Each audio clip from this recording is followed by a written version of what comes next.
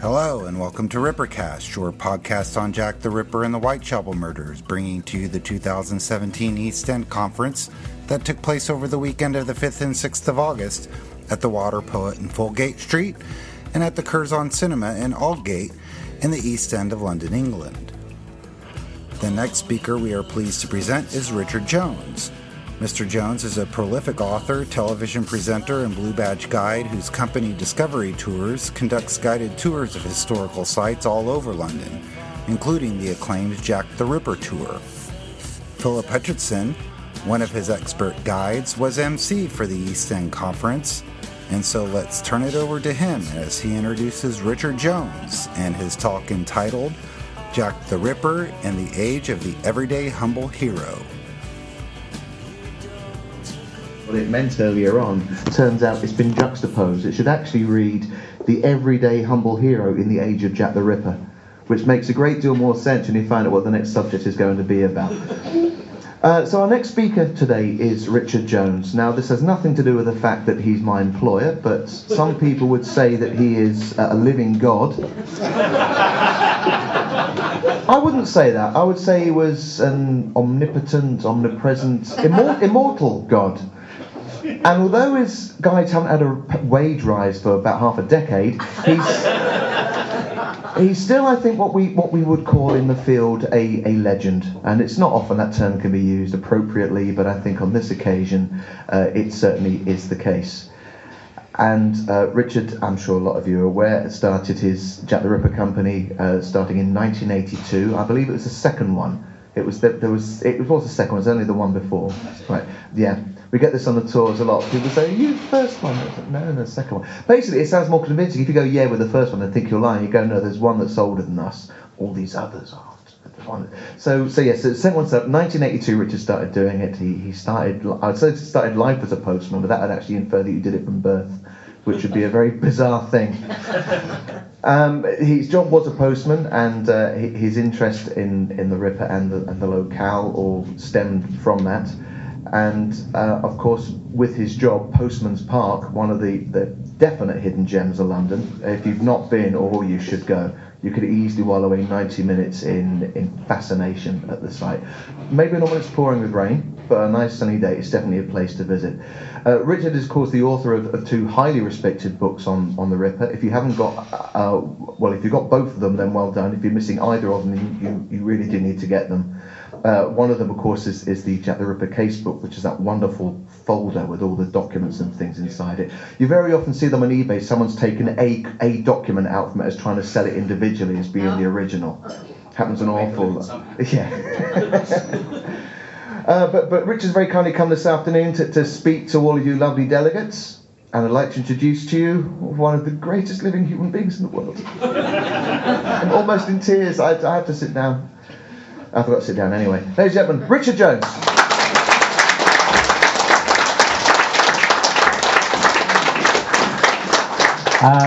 Well, thank you, Philip, for that wonderful introduction. Now, can I just say, austerity is awful.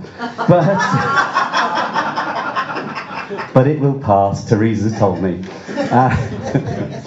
Are you all enjoying yourselves? Yeah. Well, I'm here to change that. What I'm going to talk about this afternoon is, as I say, I have to take full responsibility for jumbling the title up there. That was me completely who jumbled it up. But it's the everyday humble hero in the age of Jack the Ripper. Because I've always seen the age of the Ripper as being an age when things began to change. It was the area where, to quote David Bowie, we can all be heroes, we can be heroes. Maybe a bit long for just for one day. But it was the age of the everyday humble hero. But virtually everybody at the time was striving to become a hero. For example, from about the 1870s right through to the early 20th century, you start to get things where ordinary detectives start to see themselves as heroes. And you get this wonderful series of detective memoirs coming out, where detectives are actually seeing themselves as, and of course changing things to make themselves look more heroic. And perhaps some of the more famous examples of this are Anderson and his memoirs, and various other ones as well. But it was the age of another type of hero as well, and that's what I want to cover in my talk this afternoon. I'm a bit late starting. Am I all right to go on for 45 minutes, Adam? Or you want me to cut it short? Yeah. So as I say, I'm 15 minutes late. Such a long introduction, such a sort of a grovelling, brown-nosing introduction. It ate into my time. But so that's what I want to talk about this afternoon. And I just want to start by saying, is John Bennett here yet? All right. Well, not to worry, because I want to start by saying that as Philip said, there's a tranquil garden that's a stone's throw away from St. Paul's Cathedral. And if you've never been to this garden, I would urge you to go to this garden. In fact, what I would do is when I finish this talk, it's only 2 stops on the Central Line, so just completely blank the next speaker and just head off to Postman's Park and have a look at it. But in this tranquil garden, I'd say it's a stone's throw away from St. Paul's Cathedral, there's a remarkable structure.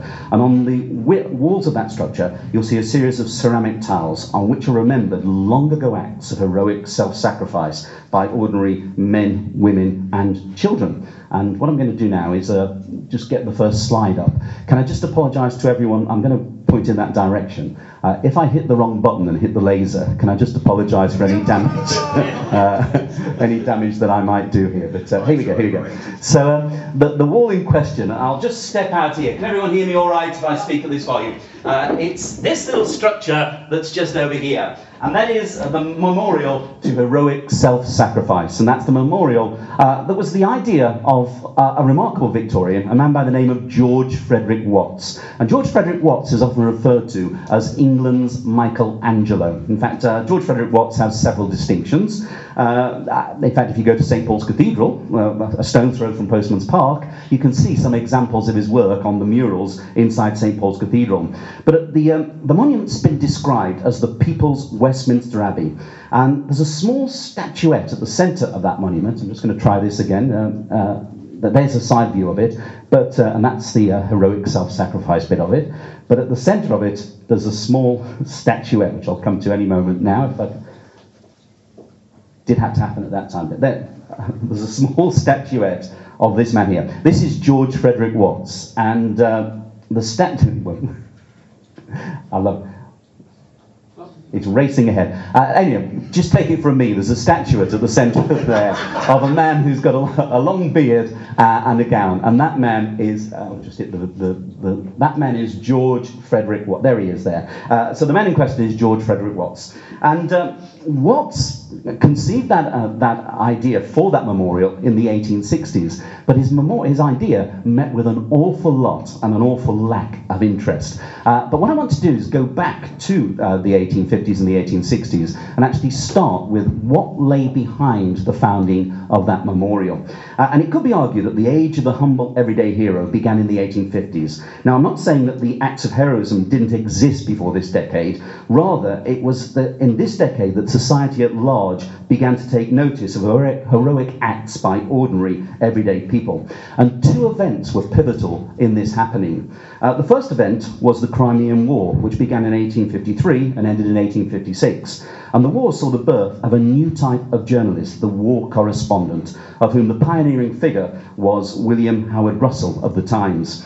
Reporting from the war, to readers back home on the events such as the Thin Red Line at Balaclava and the charge of the Light Brigade, Russell was able to arouse middle-class indignation at the ineptness of the handling of the war, which in turn led to demands for military and administrative reform.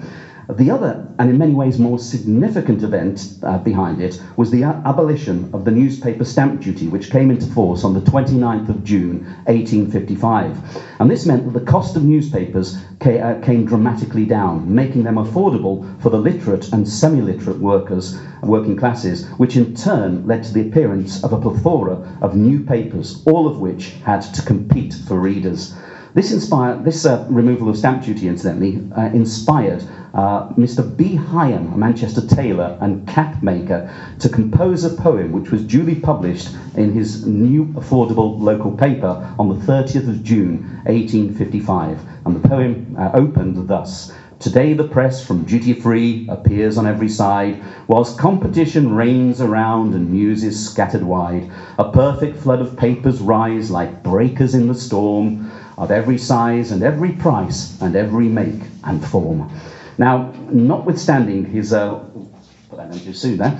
Notwithstanding Mr. Hyam's poetic brilliance, the competition amongst newspapers was fierce, and it wasn't long before they discovered a fact that newspapers have adhered to ever since, and still adhere to this day: sensationalism sells. And this would become particularly noticeable during the Jack the Ripper murders of 1888. But crime reporting then became very popular, and the more gruesome or dramatic the case was, the more sales could be expected. But also they wanted to portray acts of heroism, acts of bravado, and that could be used to sell as well. But at the same time, another form of reporting came into vogue in the 1860s, and this one would increase in popularity throughout the next 40 or so years of the 19th century, and it would continue unabated into the early years of the 20th century. On the 7th of February 1865, a new newspaper hit the newsstands, the Pall Mall Gazette. It was founded by George Murray Smith, and its first editor was Frederick Greenwood. Initially, the Gazette was very much a journal for gentlemen, and in fact it was pitched very much at a conservative audience, a fact which it was emphatic about in a mission statement in its first edition. And that statement read, "We address ourselves to the higher circles of society. We care not to disown it. The Pall Mall Gazette is written by gentlemen for gentlemen. Its conductors speak to the classes in which they live and were born. The field preacher has his journal, the radical freethinker has his journal. Why should the gentlemen of England be unrepresented in the press?" And so that was the birth of the Pall Mall Gazette. There came a change of ownership, incidentally, in 1880, and that would lead it to change its stance and begin supporting the policies of the Liberal Party, and that led to the resignation of Greenwood, and he would be replaced by William Thomas Stead, who, of course, became very famous in the 1880s. However, in its early incarnation, the paper was aimed directly at gentlemen, or at least wannabe gentlemen, and in consequence, it tried to come up with stories that would appeal to this readership. Even in its early days, the Gazette was not above pulling the type of stunt that Stead would later become famous for. In 1866, Frederick Greenwood persuaded his brother James to undertake research for a new story on the poor of London. The resultant article would give birth to a new style of journalism that would see more and more articles appearing on the poor of London and other major cities around London, about the poor of London and other major cities around London. Now, it must be said that reporting on the everyday lives of the poor was not new. Charles Dickens had done it. Henry Mayhew, Dickens' great friend and co-participator in his amateur theatricals, had done it with his monumental study, London Labour and the London Poor, which was published first in 1851. But Dickens and Mayhew and other writers who had investigated the everyday lives of the poor had simply gone out and interviewed them and then published their resultant interviews, but their accounts of the poor maintained a strong sense of Victorian propriety. Unpleasant issues were either glossed over or else not mentioned, and poetic euphemisms were employed to enable the genteel readers to read about the everyday horrors the poor had to face without having to actually confront them head on. What the Greenwoods did was radically different. James disguised himself as a vagrant and checked in to spend a night in Lambeth Workhouse as one of the inmates. The subsequent article, published in 1866 as A Night in the Workhouse, caused an absolute sensation, confronting the reader in vivid and horrific detail with what went on behind the walls of a workhouse. People were stripped of their possessions, forced to bathe in water that had been used so many times that it had the consistency of a thick soup. In one stomach-churning passage, Greenwood wrote how the mattress of the bed he was given was soaked in the blood of the previous inhabitant. On reporting the fact to the keeper, he received the sage advice, "Oh, just flip it over and you'll be all right." So Greenwood's article gave birth to this new style of investigative reporter, one who would not only report on the conditions of the poor, but who would also go out and become one of the poor. The style of reporting soon gained popularity, and by the 1880s there were so many journalists posing as down-and-outs whilst researching articles that you can't help but feel that the one reason the poor couldn't get into the casual wards and the workhouses was because so many journalists had got there first. Nowadays, the most famous example of this type of journalism is Jack London's The People of the Abyss. But it should be remembered that London was at the end of a long queue of reporters who had been queuing up to join the poor of London since the 1860s.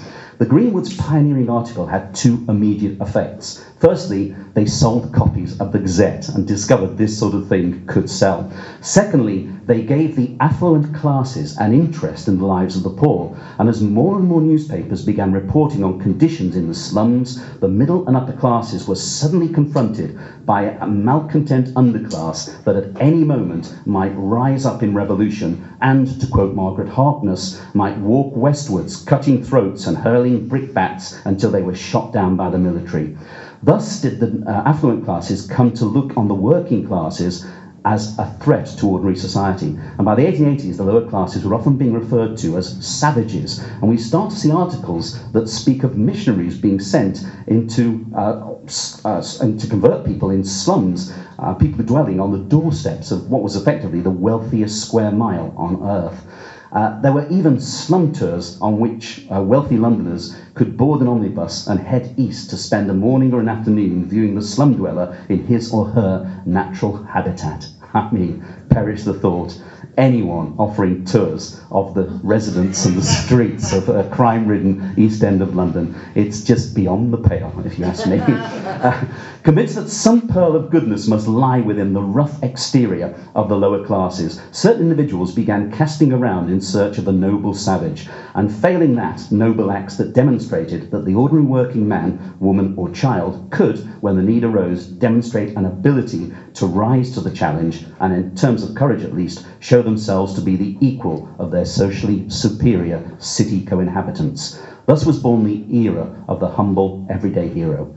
To trace the development of the concept of everyday heroism, we need to return to the Crimean War, or at least its aftermath.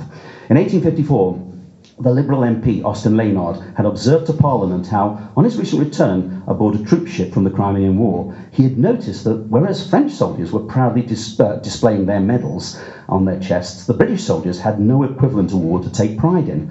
His observation set in motion the establishment in 1856 of what became known as the Victoria Cross, which, although a military award, would nonetheless, and for the first time, recognise acts of bravery by all soldiers, irrespective of their class or their rank. 10 years later, in 1866, the authorities introduced the Albert Medal, initially reserved for those who had tried to save their lives during shipwrecks or other people in peril at sea. The first recipient of this new medal was a Devonshire farmer by the name of Samuel Popplestone, who on the night of the 23rd of March 1866 had gone to the rescue of 4 sailors who had managed to survive the wrecking of their cargo ship, the Spirit of the Ocean. The heroism he had demonstrated in clambering over the storm-tossed rocks to reach the survivors and bring them ashore was applauded in the press, and he was rewarded by being the first recipient of a new award for civilian bravery, the Albert Medal. Now, it must be said that the motivation for this new award did serve a desire by the authorities to encourage loyalty, as well as to placate a citizenry that was beginning to bare their teeth. The government believed that by recognising acts of bravery amongst ordinary people, they would encourage people to emulate them, and in so doing, acts of everyday heroism could be seen to represent an individual's allegiance to the crown and the nation, similar to the acts of military heroism. But it was also around this time that the man who, as far as posterity is concerned at least, would do more to ensure that some of the everyday heroes would never be forgotten than any other Victorian, began taking interest in humble heroism, and his name was George Frederick Watts. In the mid-1860s, just going to change the slide now so you can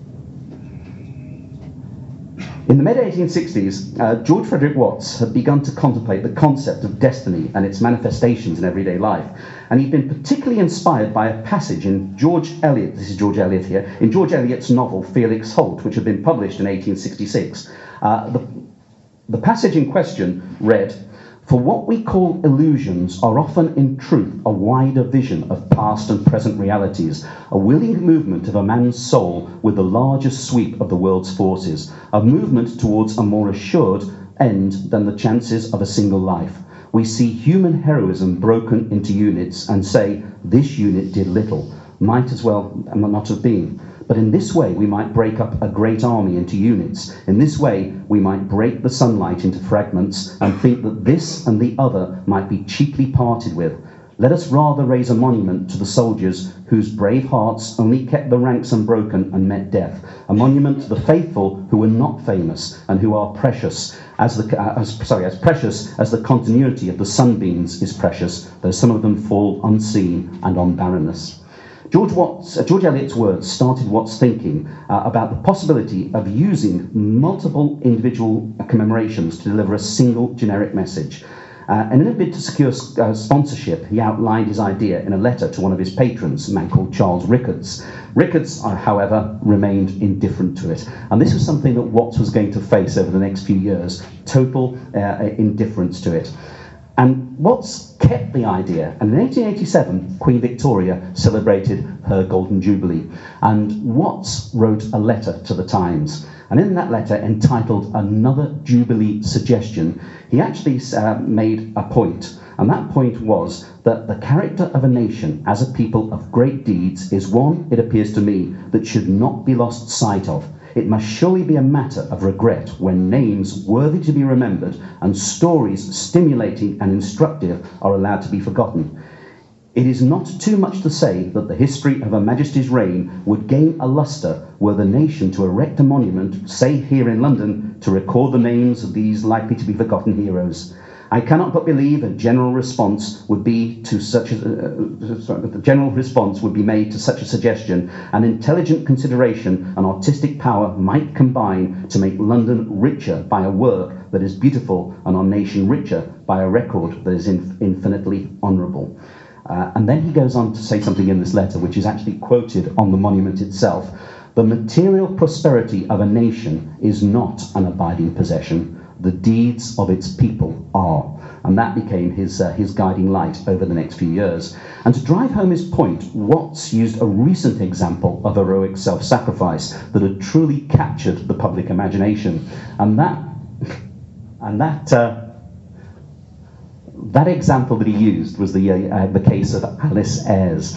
Now, Alice Ayres is perhaps the most famous of these plaques in here, most notably because she appears in both the film and the play Closer. There's actually a scene filmed alongside this plaque where Natalie Portman and Jude Law are standing there. Natalie Portman's character wants to take an alias, and she takes the alias of Alice Ayres. But Alice Ayres was a true heroine of the 1880s, as it says there, daughter of a bricklayer's labourer who by intrepid conduct saved 3 people from a burning house in Union Street Borough at the cost of her own young life. And it was a story that people found truly inspiring. Her brother actually owned a painter's shop at the junction of Gravel Lane and Union Street in Borough. And the paint shop one night caught fire. And with the flames raging, the crowds came out to see if they could help. And as they were watching the burning building, there appeared at the upstairs window a young girl, which was Alice Ayres, and she was clutching a feather mattress. And she screamed at the crowd to catch the mattress. So she dropped the feather mattress down to the crowd, who then took hold of the mattress, and they presumed Alice Ayres was about to jump. But Alice Ayres went back into the blazing building, and a few moments later she came out clutching a child, one of her 3 nieces, and she dropped that child down into the feather mattress below. And the crowd now implored her to jump, but Alice Ayres refused. She went back into the blazing building, and a few moments later came out with a second child, which again she dropped down into the feather mattress. And now the crowd, with the building completely ablaze, just implored her to jump. But Alice Ayres refused for a 3rd time, went back into the building, and appeared with another child, which again was dropped down into the mattress below. Alice then went to scramble out of the window, but in so doing she was overcome by the fumes, and she fell, and she missed the mattress, and she died of her injuries in, some reports say Guy's Hospital, some reports say St. Thomas's Hospital, but she died of her injuries. Now, Alice Ayres became a massively inspirational figure of the late 1880s. They produced tea cloths showing the image of the girl in the window. They produced biscuit tins showing her at the blazing window. Some of you actually might have seen some of these images. Some of these images, but. And this is the Alice Ayres shown here. She was a girl of 26 years old, and her funeral took place in Isleworth. Her parents actually lived in Isleworth, and her funeral was like the funeral of a statesman, and together people combined to pay for a memorial to her. And I'm trying to get that memorial up now. It still stands in Isleworth Cemetery. It seems to have disappeared. but the memorial is an obelisk, and it's a huge memorial.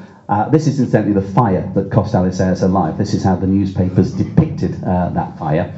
I don't want to go too soon because he seems to be delaying it. So this is Alice Ayres' memorial in Isleworth Cemetery, and you can see it's the large obelisk in the centre. And a funeral was almost a nationally reported on the newspapers. They had 20 school children from the local school line up, and they were going to accompany her to the grave. But on the day of the funeral, there was a terrific hailstorm, and the children didn't sing at the grave as had been anticipated. But a huge procession actually followed her to the graveside and watched her coffin as it was lowered down into the grave. And the point Watts made was that if society cannot remember a sacrifice such as that made by Alice Ayres, then society can never legitimately call itself a civilized society. And his point took home with everybody except with officialdom. And again, his Jubilee idea was completely rejected. But the point was it had caught the attention of the press. And over the next 10 years, Watts was actually interviewed numerous times, notably by the Pall Mall Gazette. He did lots of interviews with the Pall Mall Gazette, talking about his idea to have this memorial to heroic self-sacrifice put up in London. And in fact, the Pall Mall Gazette had actually already given an idea of the heroism of Alice Ayres. In its edition of the 25th of April 1885, it published the following article. The servant girl Alice Ayres, who saved the lives of 3 children in the fire in the Borough yesterday, has added another story to the book of golden deeds. It is no sentimental exaggeration to say that this latest tale of female heroism has never been surpassed by those which have come before. That wives and mothers are capable of heroism now, worthy to stand beside that of Alcestis, and to make sacrifices the more difficult because the less conspicuous we all know. But the heroism of Alice Ayres was greater still, for it can have been inspired by nothing else than sheer bravery and duty. And this became the mantra that Watts began to chant in all his other interviews over the next few years. Now, as I say, he did meet with a complete indifference, but thanks to press pressure, the interest continued throughout the 1890s. And in 1898, Watts was approached by the Reverend Gamble, the vicar of St. Botolph's Church, Aldersgate, in the City of London, who offered him a site for his memorial in the newly extended Postman's Park alongside his church. Watts accepted the offer and agreed to fund the construction of the memorial and the creation of the tiles. He continued to speak to the papers about his idea. So, for example, he gave an update to the Northern Whig when he provided further details of the intended scheme in its edition of the 10th of October 1898. And it goes on to say, the scheme is like Mr. Watts himself, modest and simple and sincere. There will be no art in it and no glory. It is not an artist that he suggests, but as an Englishman. The heroic deeds that are constantly coming before the public eye, he said, implying the sacrifice of life to save others, seem to me to constitute a grand and honourable feature of the national character. It is a great pity that they should only receive the recognition of a newspaper paragraph and be forgotten the next day. What I want is to establish a permanent memorial of them, which all who go to see it may read. A chance has now arisen for at least making a commencement. Mr. Gamble, the incumbent of St. Botolph's, has given me an opportunity of starting the memorial in his churchyard.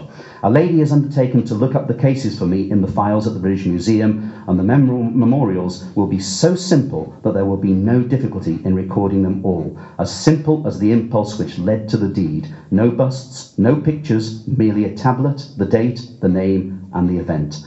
And the scheme will not include heroes of war, or of the battlefield, or of the warship. Honour is done already to the heroes of these services. I want honour to be done to those equally brave who neither expect it nor get it. I think the scheme must be confined to those whose effort is followed by the loss of life, for after all, it is a memorial. There are a few preparations to make, but I hope to begin work very soon. The great thing is, it is to begin. And in fact, it was begun. Over the next few years, the memorial was erected, and on the 30th of July 1900, they opened Postman's Park, and on that very same afternoon, they unveiled the monument to heroic self-sacrifice with 4 plaques. Strangely, for some reason, Alice Ayres was intended to be the first plaque, but for some reason she wasn't. The first one was actually a chap called Frederick Alfred Kraft, who some of you, if you've been to Postman's Park, might recall him. He's actually given us Croft on the memorial, but his name was Kraft, who, in a wonderfully un-PC description on the plaque, it states, oh, there's Ali Sayers again.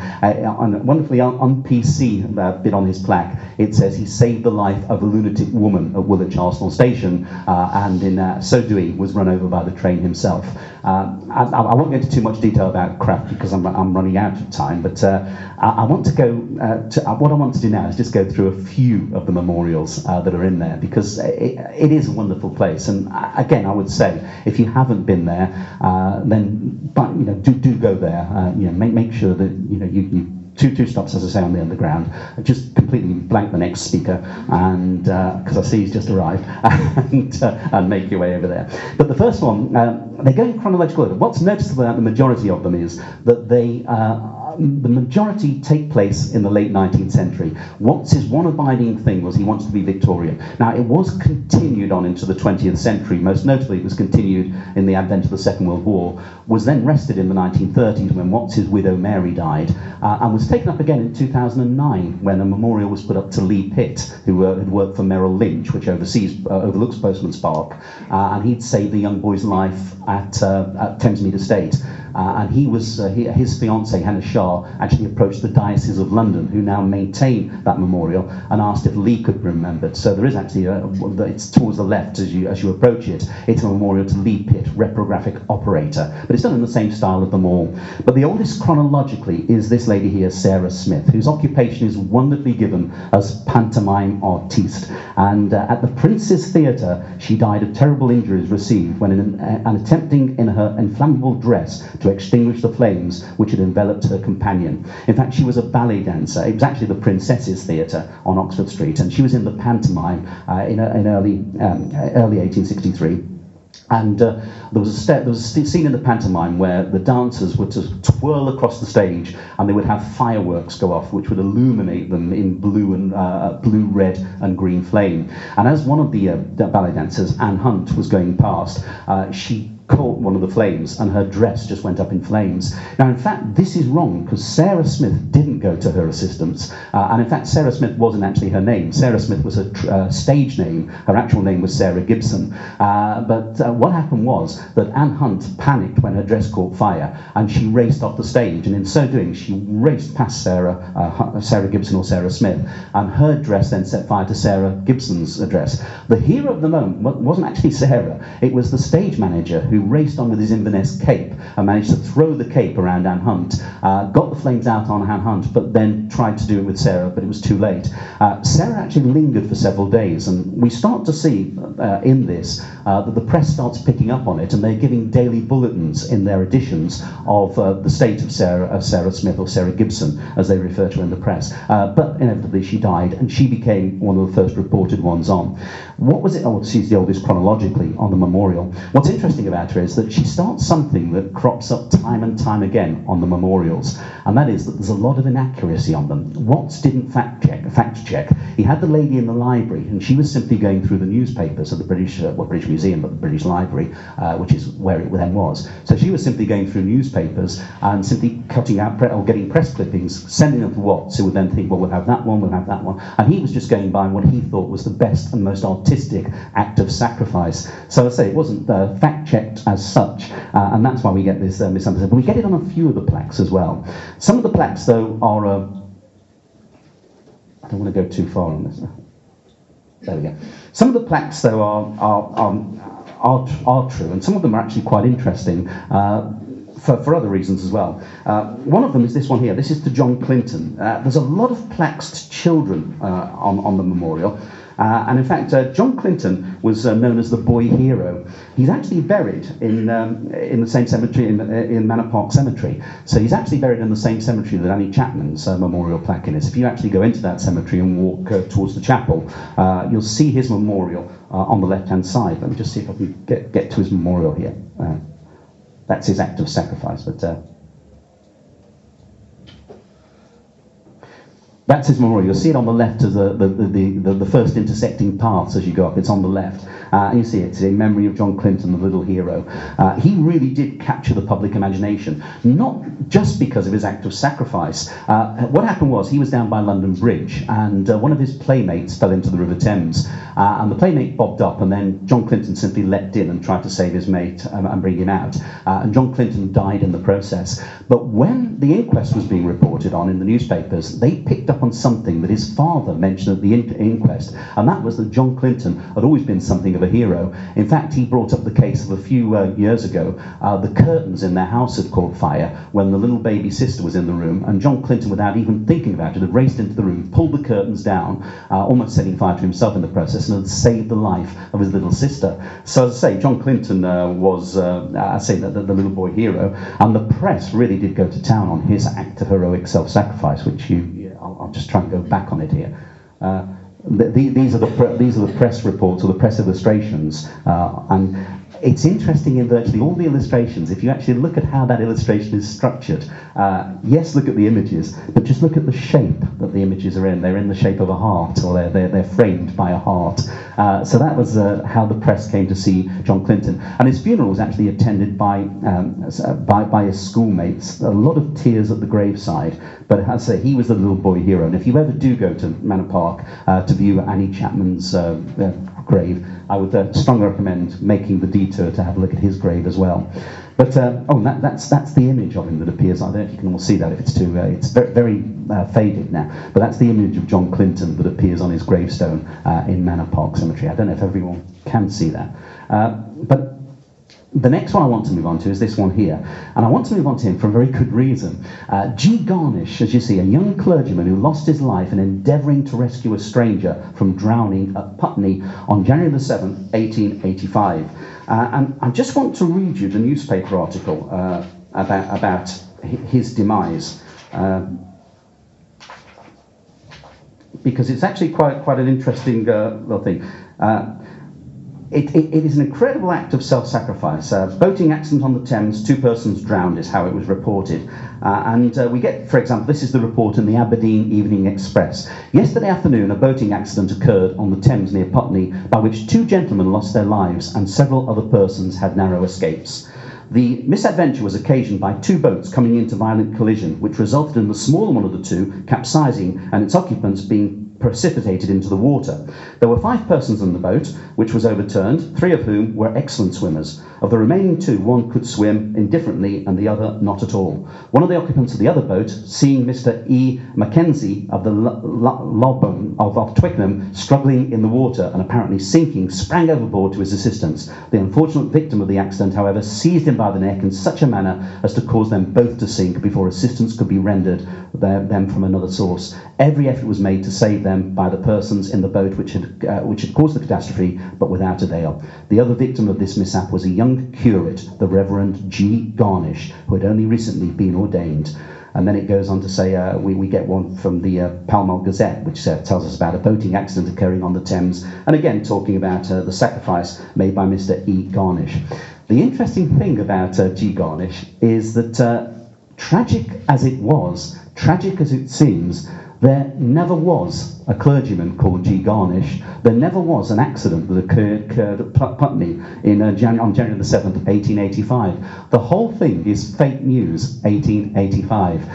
It was actually, what seems to have happened was, when you read the Aberdeen Express and then you read the other newspapers that covered it, it becomes apparent they're using a single source, which presumably was a news agency.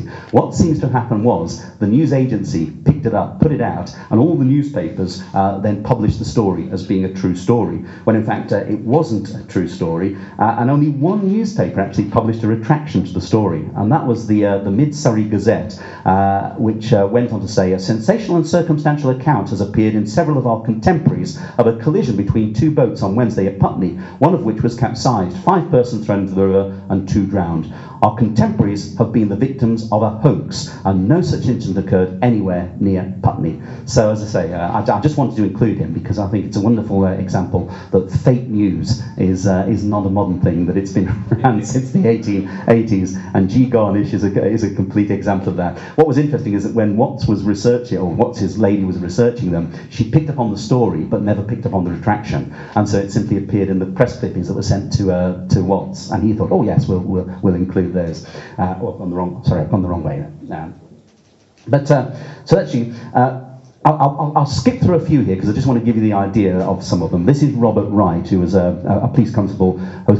This is an interesting story as well, because when you start reading the story, you get heroism in the story, as you do with a lot of these cases, and there's also a lack of heroism as well. It was customary that when there was a fire in a building, it was customary for the authorities to open the nearest pub so the firemen could slake their thirsts. And one of the reports that crops up time and time again in the press to do with Robert Wright's death is that several of the firemen were drunk when they tried to rescue him from the flames, and had to be reprimanded for their drunken behaviour at the scene. And you do get this several times where people, the individuals themselves, act heroically, and then you get some who act completely unheroically. There's a young lad who was drowned in the River Lee, for example, who several people who were bathing in the river simply stepped on him and got out of the river themselves. So I say, it wasn't all heroism at the time. Robert Wright, I say, was a police constable. I introduced him as well because quite a few of the several memorials remember police constables. Several of them remember firemen. The one thing Watts wouldn't have, for some reason, he wouldn't have lifeboat men on his memorial. And we don't actually, he just said that he considered lifeboat men were doing it as part of their duty, which, given that Robert Wright was a police constable, then really seems to have shot himself in the foot with that one. But I want to move on quickly, because I just want to, that's Robert Wright there, and that's him making his supreme act of sacrifice. That's the house that he entered, it's the burning building, and that's how it was when it was burnt out. I won't go into too much detail about these, but this was on what is now the Olympic Park, and there is a memorial there, which is the clenched hands, or the joined hands. Nicholson was the managing director of Nicholson's Brewery, the gin distillers, and this is the Three Mills down there. So he was actually manager of the Three Mills, and they just went down a well to clear a well for extra water, and the first one to went down suddenly fell off the ladder, and the others started going down to try and rescue him, and they started falling as well, and it was suddenly realised they were becoming overcome by fumes. The water had been stagnant for several years. When they actually went down to put the depth level down there, they actually broke the surface, and that sent noxious gases coming up, which killed everybody who went down into the well. This is the memorial to those men who died, and you'll actually find this just outside. That's the Olympic Park, you'll find it just outside the Olympic Park if you make your way to Stratford. But this is the one I wanted to finish on because this is a local one, and it's another interesting one for several reasons as well. And it would be interesting if I could get to it. It's to Solomon Gallerman, and Solomon Gallerman, his family. In fact, it wasn't Gallerman. His family were Gelman, as far as we can make out. The misinformation comes from, or the misnaming comes from the fact that his mother at the inquest spoke through an interpreter. They were Jewish immigrants into the East End of London, and his mother spoke through an interpreter. And this is something I'm sure you're all aware crops up time and time again in newspapers. That the journalists who are listening at the inquest, they take things down phonetically, and so he became Gallerman when in fact it's probably Gelman, and even that we're not certain on. But aged 11, when he died of his injuries, September the 6th, 1901, after saving his little brother from being run over. In fact, what happened was they made their way, they lived in Cable Street, and they made their way to visit their grandmother in Clerkenwell. And they were crossing Commercial Street. And his younger brother Isaac suddenly slipped on the wet cobbles. They'd just been freshly washed, and Isaac slipped over. And at that moment, a large carriage came round the corner, and Isaac panicked. He tried to get up, but because he was panicking, he kept slipping over. And Solomon, without giving the second thought, raced across, grabbed hold of Isaac, and threw him out of the way of the carriage. And the carriage hit Solomon, and it dragged him along Commercial Street. Crowds followed, and they tried to lift the carriage off him, which they did. And then a police officer took Isaac back home to their mother to tell him that her youngest son was now in hospital. The crowd had actually taken Solomon down to the London hospital. And so she went to see Solomon, and she went in, and the doctors told her there was nothing they could do for Solomon, that Solomon was going to die. And so she went and sat with him, and she took hold of his hand. gone the wrong way. She took hold of his hand, and at which point he opened his eyes and he said to her, "Mother, did they bring my brother home? I saved him, but I could not save myself." Now, with that, he said that the newspaper accounts say he put himself up on his elbows, kissed her cheek, fell back on the bed and died, which does sound rather dramatic. But Watts couldn't fit the entire quote onto the plaque, and so that's why the quote there is, "Mother, I saved him, but I could not save myself." And I say that was the case of Solomon Galliman on Commercial Street. But typical of the idea of the everyday hero. And this is one of the important points that we start to get towards the end of the 19th century, and that is that ordinary people, in no matter what avenue of life they're in, can actually take on the extraordinary. And you start to get inspired by this from about early 1880s onwards. You start to get this appearance of people who think they can do more. I would say probably the most notable manifestation of this is in the Jack the Ripper investigation, where you get the vigilance patrols are going out at night and thinking they can succeed where the police are failing. And then, of course, this then leads the press reporting on the vigilance committees and the vigilance patrols, and you start to get then the likes of the amateur detectives are going out into the streets thinking that they can catch Jack the Ripper. And as a result of this, we're getting that age where everybody sees themselves or can become a hero. And as I say, it was manifest in newspaper reports, picked up and expounded by George Frederick Watts, who really went to it. The sad thing is that he never really got to see much of his memorial. He was too sick. When the memorial was actually unveiled on the 30th of July 1900, Watts was actually too sick to attend the unveiling, and it was actually his wife Mary who went and helped with the unveiling. Watts would then die in 1904, and his wife, his widow Mary, then she continued putting them up. Well, she was in charge of what would go on the wall, and this continued through to her death in 1938. And then when she died, the memorial was effectively abandoned as far as new memorials go. It was handed over for keeping to the Diocese of London, and they maintained it, but they didn't do much else about it. And I don't know what I've done there. They maintained it, but they didn't do much else about it. And as a consequence, there is room. I wanted to show you actually a slide, but I don't know if I can go back to it. There is room on that wall for 120 plaques and memorials to heroic self-sacrifice. There are currently 52 of them that commemorate 64 acts of heroic self-sacrifice that you'll find on the wall.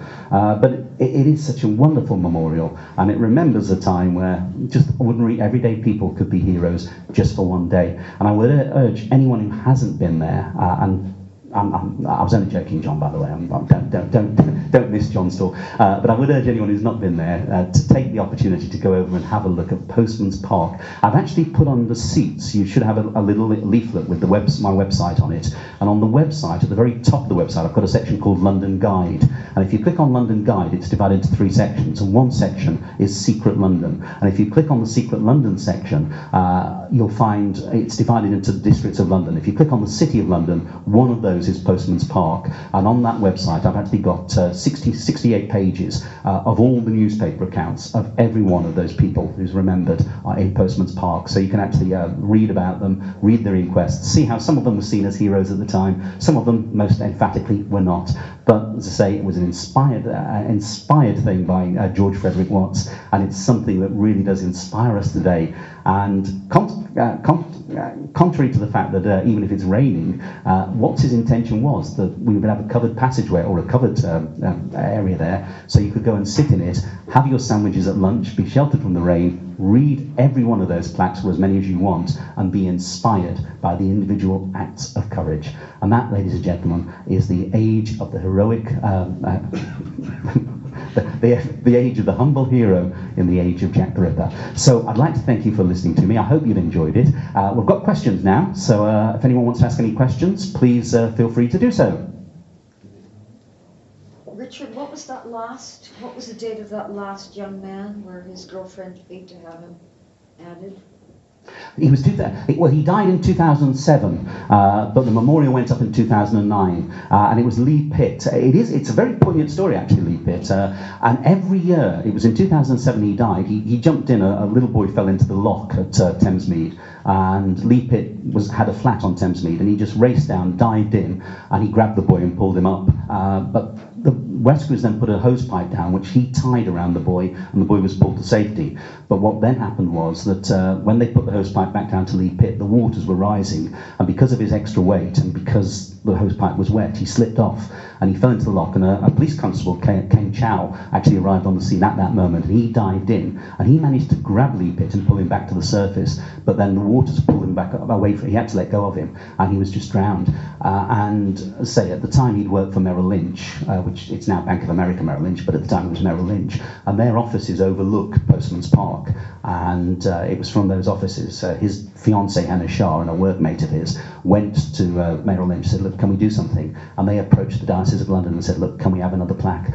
The difficulty was it had to be in the same style as the other plaques. That was the difficulty. But it was actually, and they were done by Royal Dalton over in Lambeth, or the later ones were. The early ones were done by William de Morgan, but later ones Royal Dalton. And the factory at Royal Dalton had closed down, so they had to find someone who could do a plaque that was in the same style.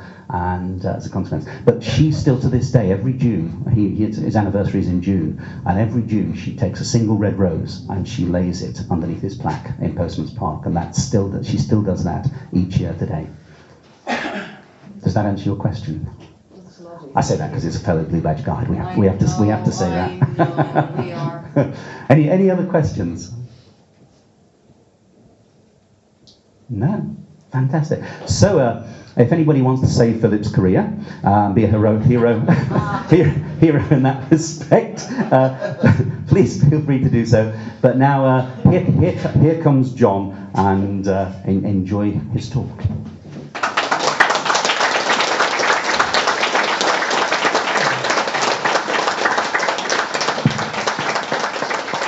It's marvellous. I love that, Richard. Thank you. I could have listened to that for the rest of the day, really. You just do that. Do you do that? Yeah, do.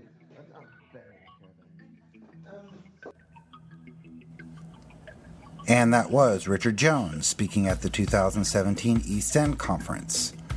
The blog that Richard mentions he wrote on the plaques at the Memorial to Heroic Self-Sacrifice I've linked to in the show notes, and I encourage everyone to go there for an incredible amount of information on the memorial. I've also uploaded Richard's slideshow, as well as an enhanced podcast with the slides embedded in the podcast audio, and those are available on this episode's homepage on casebook.org. I'd like to thank Richard Jones for his talk and slides, as well as Adam Wood, Mark Ripper, and Andrew Firth for making this and all of the presentations we are releasing possible. We are a podcast sponsored and hosted by casebook.org, where you will find over 100 roundtable discussions, author interviews, and conference presentations, all about Jack the Ripper and the Whitechapel murders in Victorian history and crime. I would like to thank you all for listening, and we'll see you next time.